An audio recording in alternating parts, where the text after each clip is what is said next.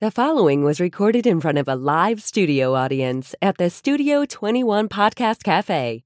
This is the United Podcast Network. Welcome to the Pit Life Barbecue Podcast. Join us around the pit as we talk all things barbecue. Now here is your host, Johnny Maggs. What's up, everybody? Welcome back to another episode of the Pit Life Barbecue Podcast. I'm Johnny Maggs, coming at you live from beautiful Salem, New Hampshire at the Studio 21 Podcast Cafe. Hi, Christy. Hi. How's it going? Good. How are you? Fantastic. Let me just try sharing the show out here. Hi, Claudia. Oh, Mrs. Maggs is already in there. You're the girl. So, where the hell? There it is. Bing, bing, bang. Yeah, she's a little laid up right now. I did hear. 20 stitches. Yeah, she's doing a little rough. A little bit of an accident there. That's it. But everything, 20 stitches, we came out good. Could have been a hell of a lot worse. It could have. But, but so excited about today. So let's get right down to it, Chrissy. All right. Today's episode is brought to you by Uncle Steve Shake. Have you ever wondered why your neighbor has a line coming out of his backyard and when he's barbecuing, but when you're barbecuing, not so much? We said we were going to flip that. Everyone's coming to my house. No one's going to my neighbor because I'm using Uncle Steve Shake. And they're not. Uncle Steve Shake, Uncle Steve uses some of the finest, freshest ingredients that on the market today to make all his 12 seasonings, including his competition line. Incredible seasons. Its customer service is beyond reproach. If you have any shake questions or needs, you call that little number and you will get Uncle Steve. Oh, yeah, you will. He is CEO, president, vice president, HR, the whole nine. So check out UncleStevesShake.com and the Facebook group, Uncle Steve Shake Nation, for exclusive giveaways and promos on always. So as always, get yourself some Uncle Steve Shake. Shake some on everything. And we mean everything. I can't even come up with the words of how many different things you can put their shakes on. I'm just saying. Oh, yeah. And you got the dessert shake. Don't forget that. I know. But today also brought to you by Two Guys Smoke Shop and TwoGuysCigars.com. Whether I'm barbecuing or not, I always keep the smoke rolling thanks to our friends at TwoGuysCigars.com. Today we are smoking the extremely limited edition Bandolero Firecracker. Only 500 boxes made. And they'll be still available. They will not last till morning. So pull your trigger on these. But thanks to our friends at TwoGuysCigars.com, I get to smoke some of the best cigars in the world, and so can you. Just visit TwoGuysCigars.com for your perfect barbecue companion. That's the number 2GuysCigars.com. Also brought to you by Backline Fabrication and Backline Smokers. Ryan Newland is building some of the wildest pits coming out of Austin, Texas today. Oh, yeah. Ryan is an absolute magician, artist, whatever you want to call. If you order a pit, you have a conversation with him, and he'll ask you an array of questions. And when he's done with this pit, you'll have things on there that you would never even have thought of that he just gets out of your conversations through the whole building process. The, 250 gallons, 500,000s, his multi-tool grill is wild, little kettle grill type / flat top / Santa Maria / whatever you else want to call it. Bottom line, if you can think it, he can build it. Check him out at Backline Fab on Instagram and Facebook. Check out all his creations right there. Also brought to you by MagnaChef gloves. Our brother Alan Fonte knows a little something about fire management, seeing he's a Miami-Dade firefighter. Yeah. He has designed these with all the heat protection at the forefront. Mm-hmm. These are made out of food-grade silicone, patented magnetic clips for an easy on and off. You'll never drop your gloves. Oh, there it is in the dirt. Nope. Not with these. Don't go nowhere. And like I said, right back on. Heat rated up to 500 degrees. Web fit for a firm grip. One size fits all. Dishwasher safe, but more importantly, made right here in the USA. Beautiful thing. Check them out at magnachef.com. And at checkout, use the code ROYAL21. That's ROYAL21 for 15% off your order. Get a couple pairs, one for the barbecue trailer, one for the backyard, one for the kitchen. You won't be disappointed. Heck no. MagnaChef with an E, M-A-G-N-E. Chef.com. MagnaChef, master the fire. And certainly not last, but Custom Cutting Boards, RS.com. Ian Hemming out of Magnolia, Texas, is building what I can call the Yeti of cutting boards. Mm-hmm. These cutting boards take an absolute beating. I've been using mine for over 4 years now, and they're still in pristine shape. Yep. 100% dishwasher safe, high condensed UV protection, comfort sliding protections, the rubber nubs. Yep. So even on a wet surface, that board will not slip on you. Multicolors available in the deep lip reservoir to catch all the jus and those beautiful juices coming from whatever protein you're cooking. Check them out today at customcuttingboardsrs.com. That is the letter R, us.com. I mean, there it is. So let's see. Mrs. Mags is there. C. Mac, what's up? Kent Max, what's happening? Darren. Mike Tortorella, what's happening, brother? Charlie White. Doug. Gray Rhino, what's happening, boys? And there's C. Mac with his 7,000 degrees. I didn't mention it this time. We're all used to it right now. But, well, folks, we have a hell of an episode for you today. Yes. Let's get right down to it. We are joined by the godfather of barbecue talk, the OG himself. You know him from the Barbecue Central show, hailing out of Bomb City, USA, Cleveland, Ohio. Ladies and gentlemen, please welcome Mr. Greg Rempe. Hey, Johnny. Greg, what's happening, my man? I am humbled and excited to be here. Can't wait to lie to you for at least the better part of an hour. Sounds good to me. So let's just get right into the stories and the lies. All right.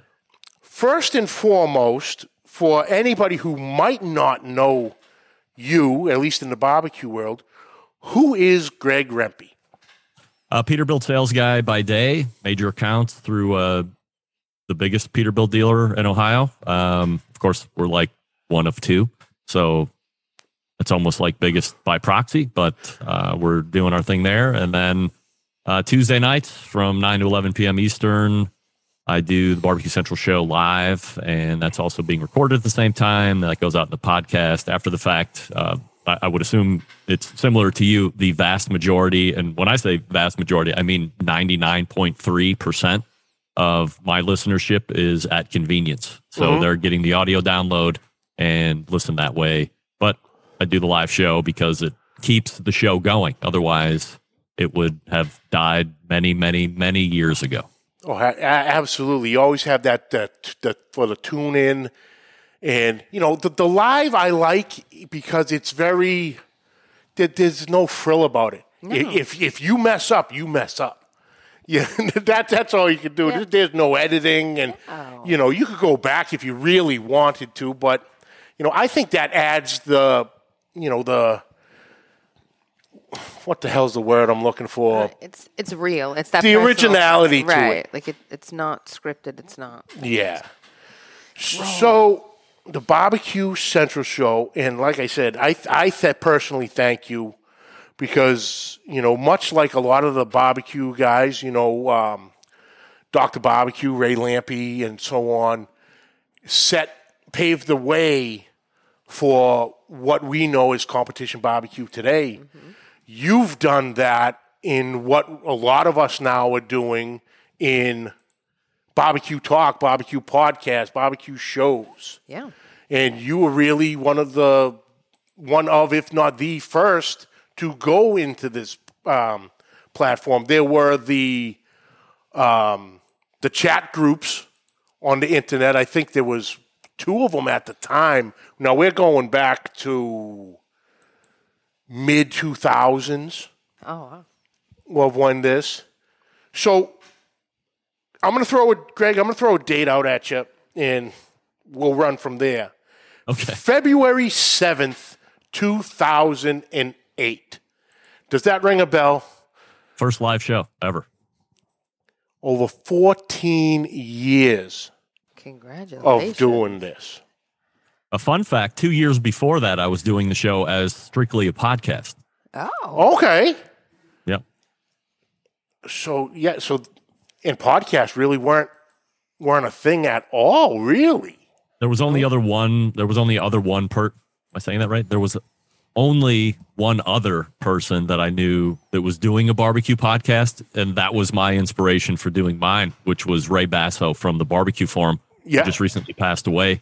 And, much to the point you were talking about those chat groups in the mid-2000s, I originally had a barbecue forum, and the whole podcast was born out of listening to Ray's for his barbecue forum and going, wow, that guy's really bad. I can definitely do something better than that.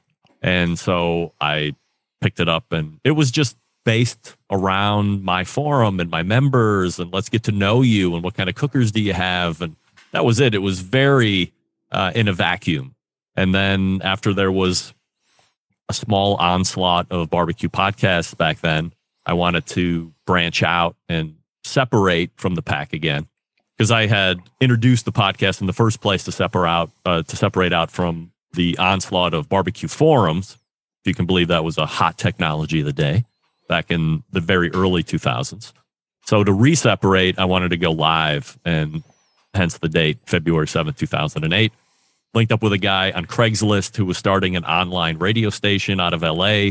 He said, if we can figure out the technology, we'll do it once a week. I had to sell him a little bit that I could actually come up with something once a week. And I said, I've been doing it for 2 years, once a week already, so I think we're going to be okay. We figured out the technology, and that's where we started.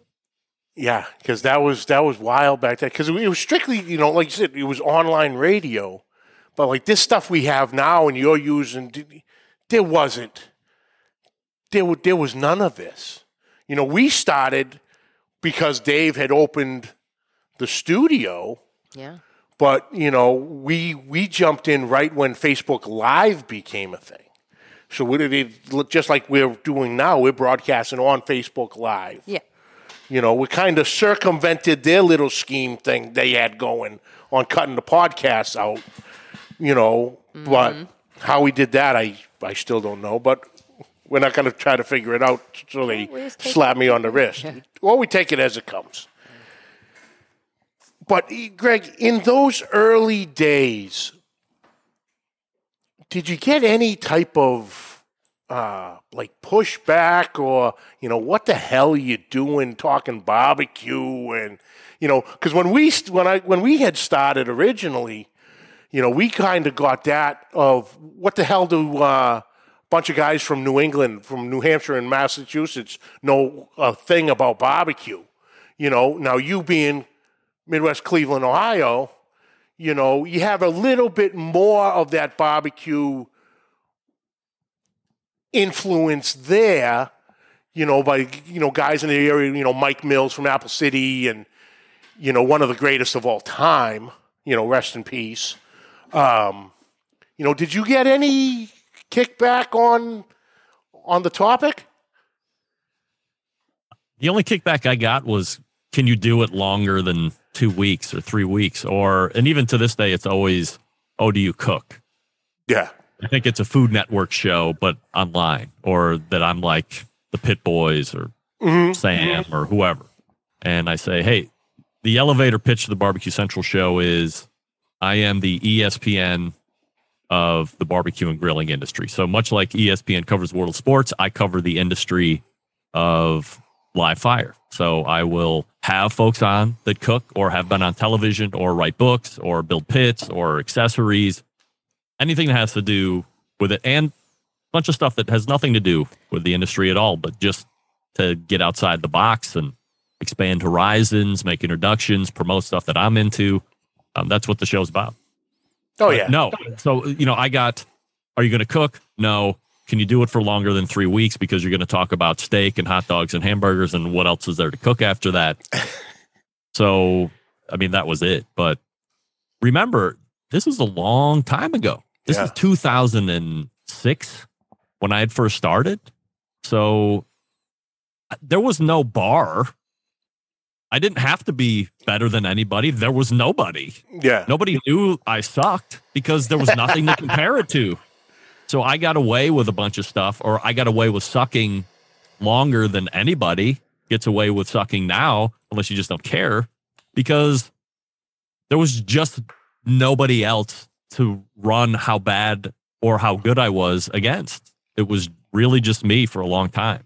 And it was my want to sound good. And when I was doing interviews with people that I knew were better than me and that sounded better than me, for me to latch onto them and say, hey, let me pick your brain. Why do you sound better? Why do you sound like this? Or how do you sound like this? And what equipment are you using? And editing? And how do you deliver words like that? And all that stuff. I just had an insatiable interest of trying to continue to get better, still to this day. But that's why I think the show got off the ground and continued in the very beginnings. Oh, yeah. Because I've been listening for many years now. And it's constant entertaining. There's never a dull moment going on in anything you do. I like how you break it up. It's a 2-hour show first and foremost. So, anybody who doesn't or has never been on a podcast or anything, an hour is tough enough to do. Never mind 2 hours every week. For 14, 16, if you include the other 2 years. Yeah, for years. But, you break each hour into 2 segments. So in theory, you have, quote unquote, 4 guests or at least 4 topics. 2 the first hour, 2 the second hour, whether there's a guest, going to banter back and forth with you or not, which is very interesting because it keeps that attention. The one when coming up and doing all the research when starting this, the average attention span is a ride to work. So that 20, 23 minute range is that sweet spot, which you hit with breaking the segments up. But how did you come up with the idea of the embedded correspondence? Because that's great, because you have the set guys, Sam would be the first Tuesday of the month, or more so, Malcolm has been with you the first Tuesday, Meathead the second Tuesday, and so on, Sam the cooking guy, and so on and so forth, Doug Scheiding. So I guess there's 2 answers to that. There's the stable of regular guests. So first Tuesday, as you had mentioned, Malcolm first hour, Sam the cooking guy second hour. Second Tuesday, Meathead and now Robert Moss both take up the first hour. The third Tuesday is this guy who'll be on a little bit later, Stephen Reichland. Well, Stephen, yeah. We all know him. And so he's third Tuesday. And then in the second hour, I've started doing quarterly guests.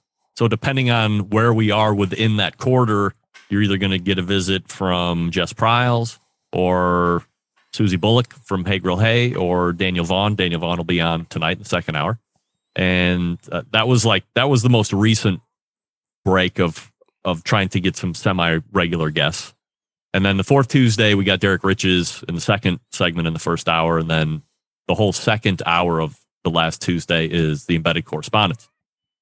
the embedded correspondence was, I'm a big talk radio guy. So when I would listen to one of the local guys here in Cleveland, the Alan Cox show, he had what he called bureau chiefs. So if you listened originally before the internet became very prevalent and you could listen to the show wherever you were in the country, he had, this guy was a bureau chief in Lakewood, which is the western suburb of Cleveland. And this guy was a bureau chief in Willoughby, which is the city I'm from, east side of Cleveland. And then once it started to grow out, you could listen wherever you want. Now all of a sudden he had bureau chiefs in Denver and San Diego and New Hampshire and, all these other places. And I was like, wow, that's pretty cool. He's incorporating his listeners. And so I wanted to figure out some way to do something similar or have a similar name. And originally, I think it started as like Around the Pit or around this, I don't know what the hell it was even called, but it was set up to do, I was going to introduce the segment and then it was going to be a minute to a minute and a half and everybody had to call in ahead of the segment. And I was like, okay, we're going around maybe it was called the Around the Barbecue Globe. And we go to Chandler, Oklahoma and Dave Bosco of Butcher Barbecue. And then he had something that he was going to give an update on or ran about and then hit a sound effect and then go, now we race up to Nashua, New Hampshire, and we go to Johnny Mag's and then you would do your thing and then we would race out to somewhere else. So that was the original concept. And I didn't really, it was okay, but some people weren't able to commit to doing it once a month. And so it kind of died off a little bit. And then the embedded correspondence just, was born out of that. So John Solberg in Michigan is an embedded correspondent. Doug Scheiding, obviously, he's the longest running embedded correspondent out of Texas. And now Rusty Monson who also hosts the Pitmasters podcast. He's out of Utah. He's my newest one. But there's been a small slew of other ones in between the last one and where Rusty started. And I think what we have now, especially with the ECs, is a great group of diverse individuals who get the show and are fans of the show, who understand where entertainment and fact and opinion all matter and how they meld together, can bring it across great. And we have a working agreement that if we don't agree, we're saying it. Yeah. You're wrong. This is why you're wrong, or this is why I feel I'm right. And we can banter back and forth, but nobody's got their ass hurt at the end of the day.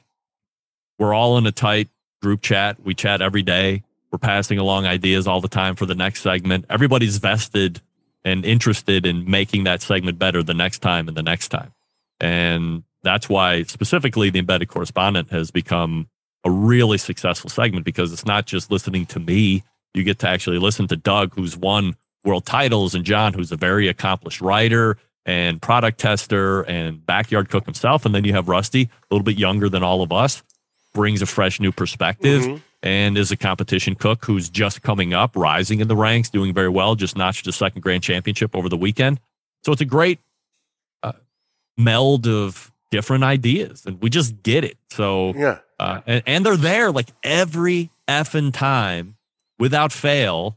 I don't think I've ever had anybody not show up, and I can't ask for anything more than that. I mean, I don't pay these guys, and yet they're there every month to do it. So it's great. Well, there was it maybe about 2 months ago, there was that Tuesday that Meathead fell asleep, which allowed me to make my first appearance on the Barbecue Central show. See what happens when people fall asleep at the wheel? Oh, that's awesome. That's awesome. Let's see here. Who we got? Big Rome, what's happening? Gary, Eric Spencer, what's going on, my man? Craw Daddy. Oh, Guy Chisholm. Guy messaged me after when I promoted the show yesterday. He goes, really? That might be a little too much, Greg, in one day. I wasn't going to say it, but this is when you do it, so who am I to say that? Brother Randy, what's happening? Oh, there he is, CJ, Mr. Clarence Joseph himself. What's happening, brother? And then Kent Vander Weerd is asking, oh, fine, I'll ask the question. Kent's always got to stick gives his little dab. because I know he would say it on your show and ask you all the time. Kent Vanderweerd from Daddy Dutch Barbecue wants to know, what color chrome do you use? This is real life, baby. I don't mess with it. This is what my Lord and Savior Jesus Christ gave me. That's it. Perfect. But yeah, it's wonderful. And like you were saying with the disagreements, you actually had it. Was it last week? Yeah, last week with Sam, and it was a great. It was enthralling. The Pittsburgh steak. The Pittsburgh steak disagreement. Everybody knows. Yeah. But like you said, it was the disagreement between you and him, and you're shooting back and forth, and it's all in fun. You're making the points and the digs, and it was, it was enthralling. You were just hanging on every word, see what was coming next. And that's the beautiful part about that. That you're free to disagree, and in the end, it's all water under bridge. You still barbecue brothers, friends, however you want to refer to it as. And that was the case in point. I would rather have some kind. I mean, as a host, tension is great. Everybody's going to talk about it. Did you see it? Did you hear it? Whatever. But as long as it's organic, then that's what I want. I don't want a guest to decide they want to clam up. Case in point, many, many, many years ago, the pitmaster Yazoo's Delta Q, Melissa Cookston, Barbecue Hall of Famer. First time on the show, we were going through, I thought we were having a swimming conversation, was asking her a lot about differences between Memphis Barbecue Network that it wasn't like hugely popular, but it was in that particular region of the country. They were very successful. They were MBN Team of the Year for a number of years in a row. Had won Memphis in May, of course, I think 3 out of 4 years or 4 out of 5 years, whatever it was.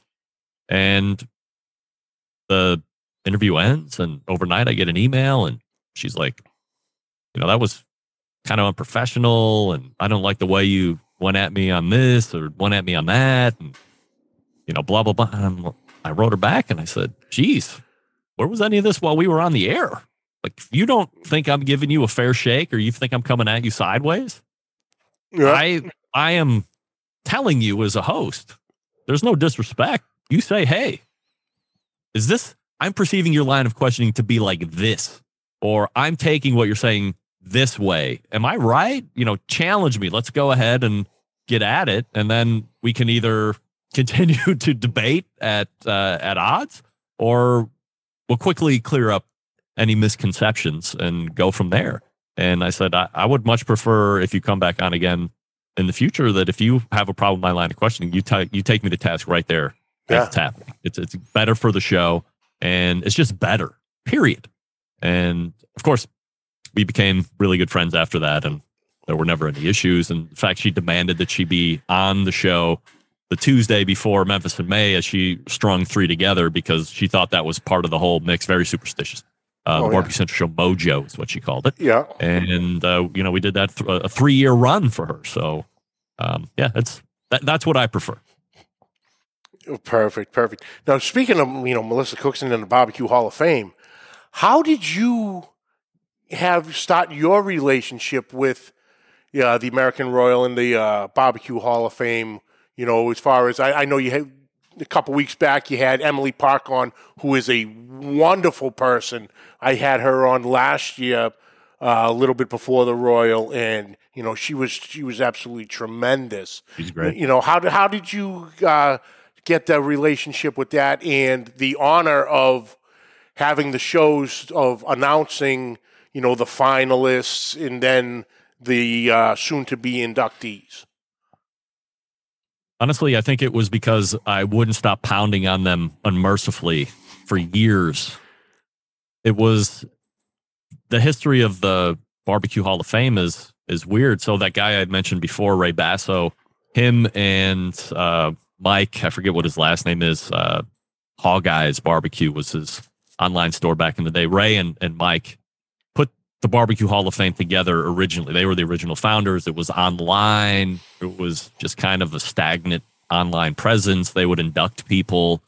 And then years after that, Sterling Ball thought it would be a good idea to bring it to the American Royal. At that time, the Royal was being done at Kemper Arena. There was talk about maybe having a real place for people to go and visit the Barbecue Hall of Fame. That obviously never came to fruition. And then we, of course, know about all the location changes over the handful of years after that. But Sterling was really instrumental in getting that. Now, I don't know how much he would, I'm not speaking out of school either, but he basically pitched it as like Rod Gray had a lot of cachet at the time, was doing really well on the circuit. I don't know if you're familiar with that name. Pellet Envy. Yeah. But said, hey, pitch this, the people, but it was Sterling's idea. The Black Apron, the whole situation was Sterling's pitch, and the Guy Fieri thing. Originally, that was a whole part of getting media to come in. He had also promised that he was going to come back that second year and do the inductees for the second year. So there's a lot of work behind the scenes that Sterling doesn't get credit for, that he should get credit for. And so it transitioned off online to now being controlled by the American Royal. They were putting people in. At the time, it was celebrity / humanitarian. It was pitmaster, and then it was business person. Mm-hmm. How was this even happen? Yeah. How are the names getting decided on? Who's deciding on it? Is it a group of people? What are the criteria?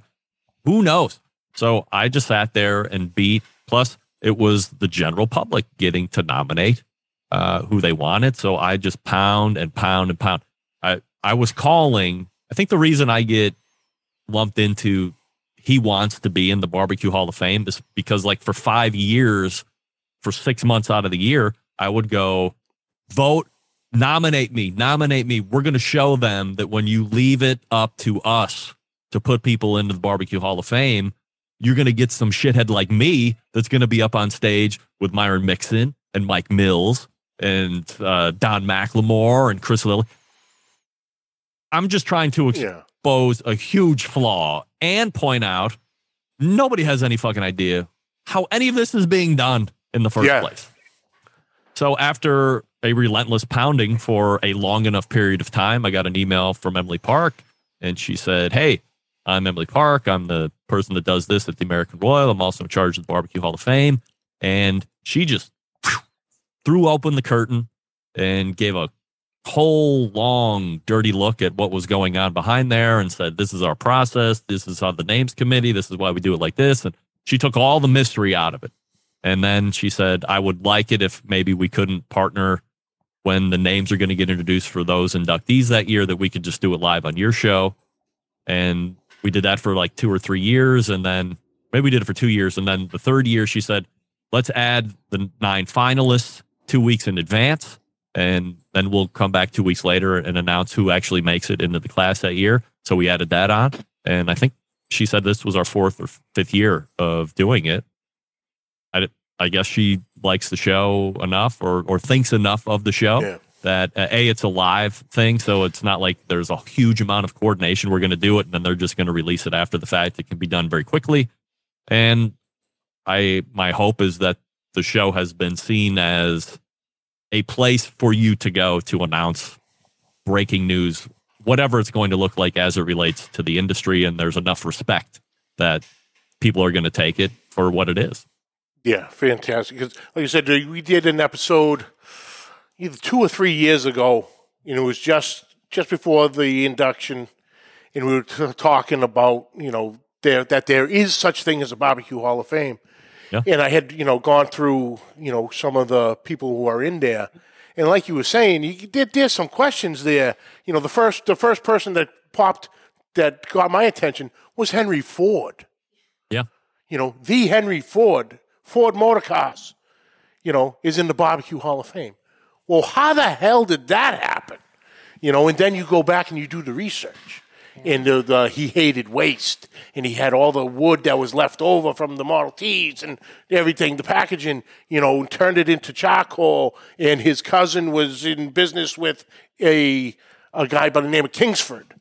Yep. And Kingsford Charcoal, and it sold, so there was his... but it was people you'd never even thought of. But, like you were saying, Dr. Barbecue, Melissa Cookston, Myron Mixon, these people who are, the top of the food chain when it comes to the barbecue world. You know, in everyone's living rooms, week in, week out on the runbacks of Barbecue Pitmasters, Smoked, Barbecue Pitmasters All-Stars. You know, they're household names now that they would never be. What do you mean that there's a competition barbecue circuit? Are you serious? Yes. And everyone scratches their head, and then it got put into the living room. And everybody, you know, followed it. That's how I got my start barbecuing, was watching that shows and going, you know, the famous last words, I can do that. Yeah. And then, you know, I did, and the first stuff was shit. And then, you know, just kept on going. But it pulled me in. And you actually just had John on last week, who is being inducted this year, who is the creative founder of Barbecue Pitmasters, which was an incredible, you know, well over an hour interview with him. You know, that was awesome. But it's, you know, it's just how seeing where barbecue has started to what it is. Now, what do you think has caused that, from, in your opinion, from how barbecue was to where it is now? You know, between obviously TV, social media, technology, from, you know, stick burners to pellet grills, you know, opens the door for so many people. What's your opinion on where barbecue has come? I think it's all that. When I got into it, there was the beginnings of the internet. There wasn't really YouTube. There was the message boards. So for me to get better at something, I had to go to a message forum and say, I'm suffering with my ribs, or my pork butt didn't turn out. Here's my method. Here's the cooker. Here's how I'm running. And then hope somebody would reply back to it. And then over the years, you have the advancement of the internet. You have now the proliferation of YouTube and how much of a search engine of video that is. When I want to fix something in the house, or I want to get a review on something, that's right where I go. I go there, I write in review of this, or how do I make this? How do I fix that? And it's all there. And then, by the way, there's like 7,000 options on how to fix, cook, or review the same thing. So I'm getting a wide array of thoughts and opinions. It's great. So with the advancement of that, that's number one. Then you have John Marcus's contribution. I say all the time that he inspired a generation of people to get into barbecue. He did raise the level of interest in competition barbecue specifically, but people also just saw it. Maybe they weren't inspired to go compete, but they thought, well, that's a way of cooking I never really thought about. I could do that in the backyard. Mm-hmm. So it wasn't just competition. It was just a generation of people that decided barbecue was for them, and he made it approachable and something that people could just do every day. And then there's just the evolution of everything else, the technology on phones, the option to not have to learn how to manage a fire in order to still make really good barbecue, which if you've ever heard me be a guest on anywhere else, I don't knock cookers. I don't knock fuel. I'm a big fan of eat what you like. You know, if it tastes good to you, good. That's right for you. If that works for you and you like it, good. Use that. But when I got into it, you had to know how to start a fire. If you were going to run a stick burner, you had to know how to get it going. You had to know how to maintain it all the way through the cook. If you were going to use charcoal cooker, you had to know how to do the minion method in order to really utilize the abilities of that cooker and not try to bat the high temps down, but bring it up and then get it set in that wheelhouse that you're looking for, depending on what temperature you're cooking at. And with the advancement of pellet cookers and fans and all that stuff, it's taken the need to have to do that away. So if you want to do it, which I always recommend people learn how to do, learn how to do that fire management, because then you can go anywhere and cook on anything and always be the champion. Yeah. If you're only learning on power-driven stuff or pellet cookers, fire management is going to be a little foreign to you if everybody says, oh, yeah, well, Johnny's the pitmaster guy of the group here, and you got a Lang to cook in front of. Well, I mean, you're kind of fucked. So, but pellet cookers and these other fans and the things that people are most worried about in the cook, taking that out of the equation has only helped to expand the backyard. Now, competition has trailed, in my opinion, but the popularity in the backyard continues to rise. Demand was through the roof, obviously through the pandemic, because people weren't going anywhere and they wanted to start learning how to barbecue. That was another big peak of the whole industry getting a bump because of that, of course, and that's starting to flatten out now. But it's wild to see, just in the, from when I started in 2006 to where we are 16 years later, what wasn't available then and what's available now, and all the things that have happened in between. Oh yeah, with the technology, as far as pellet grills, I've never cooked on a pellet grill. I will be soon. I actually won a subscriber giveaway of my friend Rick Galindo, Rick's Barbecue and Specialties. He was giving away a Green Mountain Grill Trek. Perfect. And I won that last night, so I'll be getting that in. And he does a lot of work with them. He works at a barbecue shop out of San Antonio, and does is in with a lot of the companies. But with social media these days now, it has gone from started with Facebook, YouTube, TikTok, Instagram. Mm-hmm. You had brought up a very great topic, and we had talked about briefly in our emails, and I came right out and told you I was guilty. I'm guilty of it. Knowing your value, you're a high proponent of that. Now, knowing your value in what we do, what is the definition of that? To me, for whatever reason within this industry on social, if you can build some kind of following, however you get there organically, if you buy it, I don't know. If you know how to game the system, I'm not very adept at gaming any system, so I wasn't lucky enough to do that. Companies, and so I'm not talking about the guy that maybe made a cool video and a company reaches out and says, hey, we dug the steak video, we want to give you a steak rub or a grill or whatever. But for the folks that have amassed the following and they're just on the take for everything, free rub, the free grills. To me, if you have a proven product, if you have an audience, if you are an influencer, if you can influence somebody right now to go to a website and buy a rub or remember the rub, maybe they don't need it right now, but they'll remember what you're talking about because they're fans of yours or that grill or whatever it is.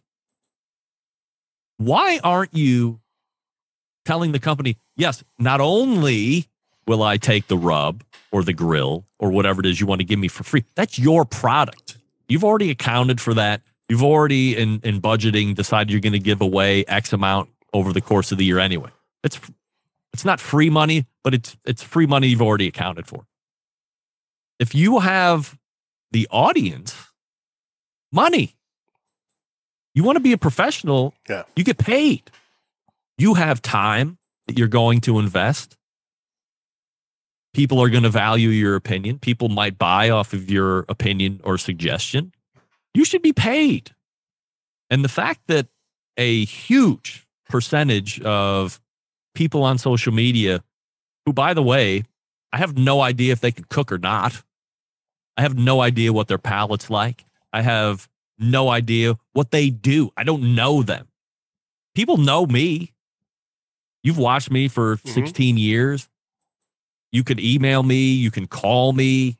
I'm the same guy that you see on the show, a little gimmicked up for entertainment value and for listenability. But my opinion on the show isn't different than my opinion off air. Get paid. Yeah. If you had a YouTube following of 2 million people and Traeger came to you or whoever, Weber, whatever, we want you to have this grill, shoot a video for us and we'll give you this, $10,000 grill or $5,000 grill or whatever. Now, remember, that's a retail number. That's not their cost, number one. So you take that, you do the whole walk around, the unbox, whatever the fuck it's called, and you generate millions of views or hundreds of thousands of views. Well, shouldn't you get the grill and like 10 grand for that or 15 grand for that or whatever you can negotiate? Like, you should be getting paid. There's a lot of people that are afraid of asking for money.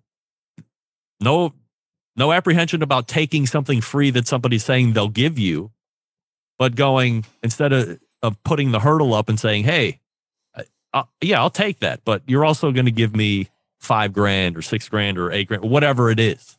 So my mission is to make sure that the people in the highest points realize that they should be commanding money. Like, get paid, be a professional, and know your value. Maybe you buy all into that and it's just uncomfortable for you to talk about.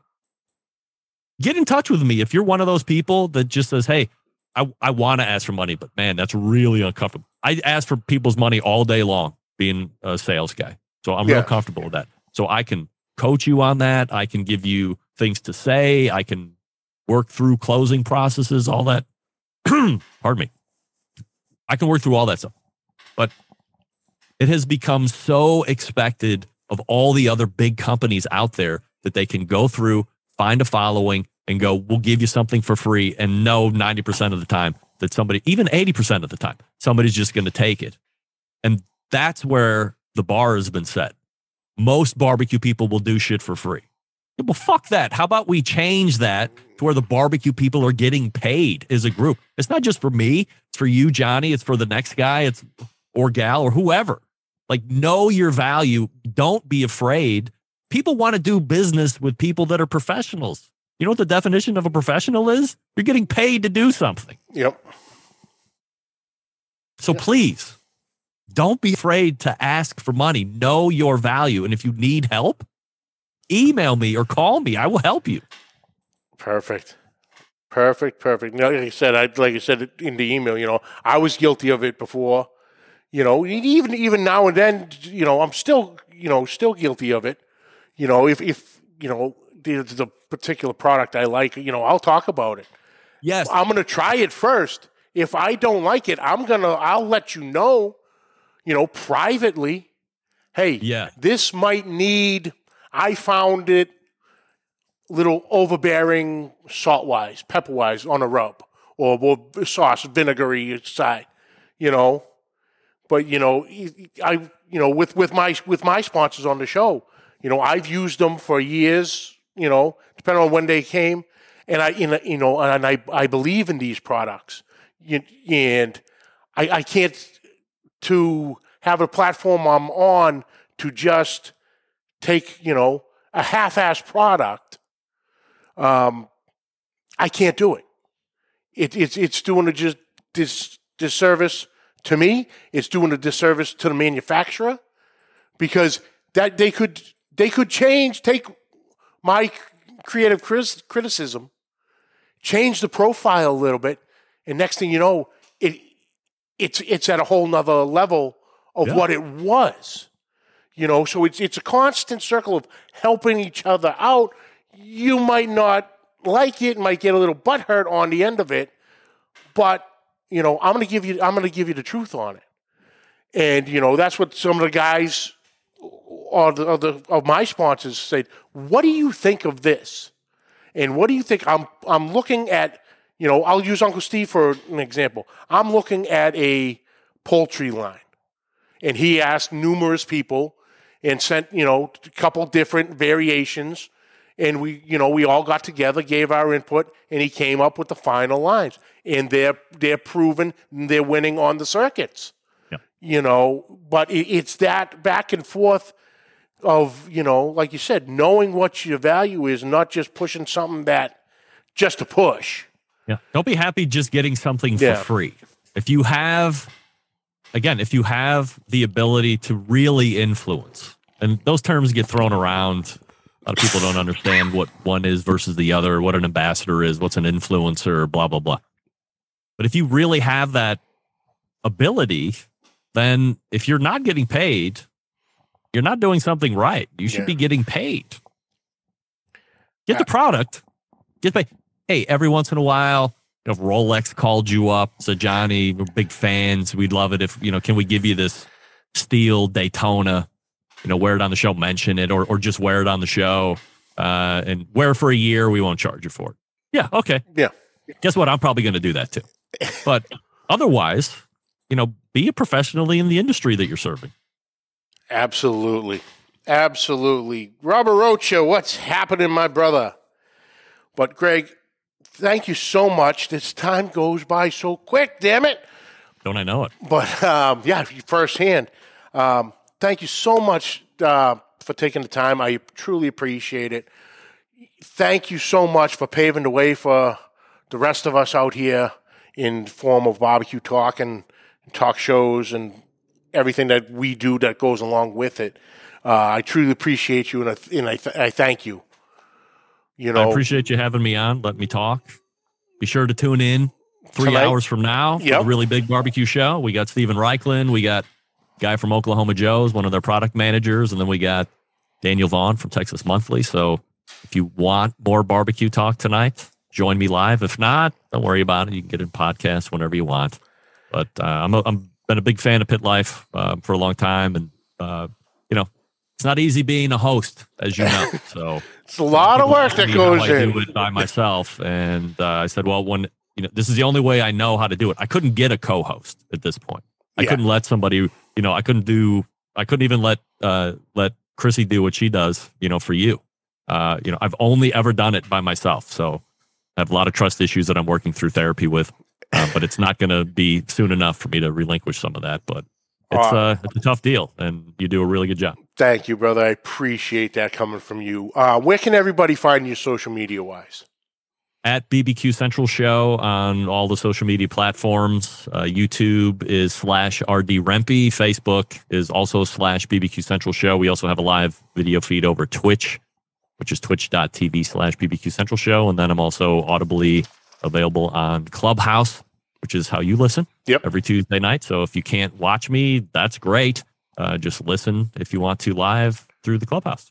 Awesome, brother. So I will, like I said, I appreciate you taking time, and I will catch you at 9:00 this evening, right on time. All right. So thanks. Hold on one second. Let me close this out. We'll be right back with you, Greg. Awesome, Chrissy. Incredible. Awesome guy. My hat's off to really I know how hard this is for someone to do, and to do it that well for that long it's quite the achievement. Oh, absolutely. Absolutely. But like I said, Greg Rempe, thank you so much. I appreciate that.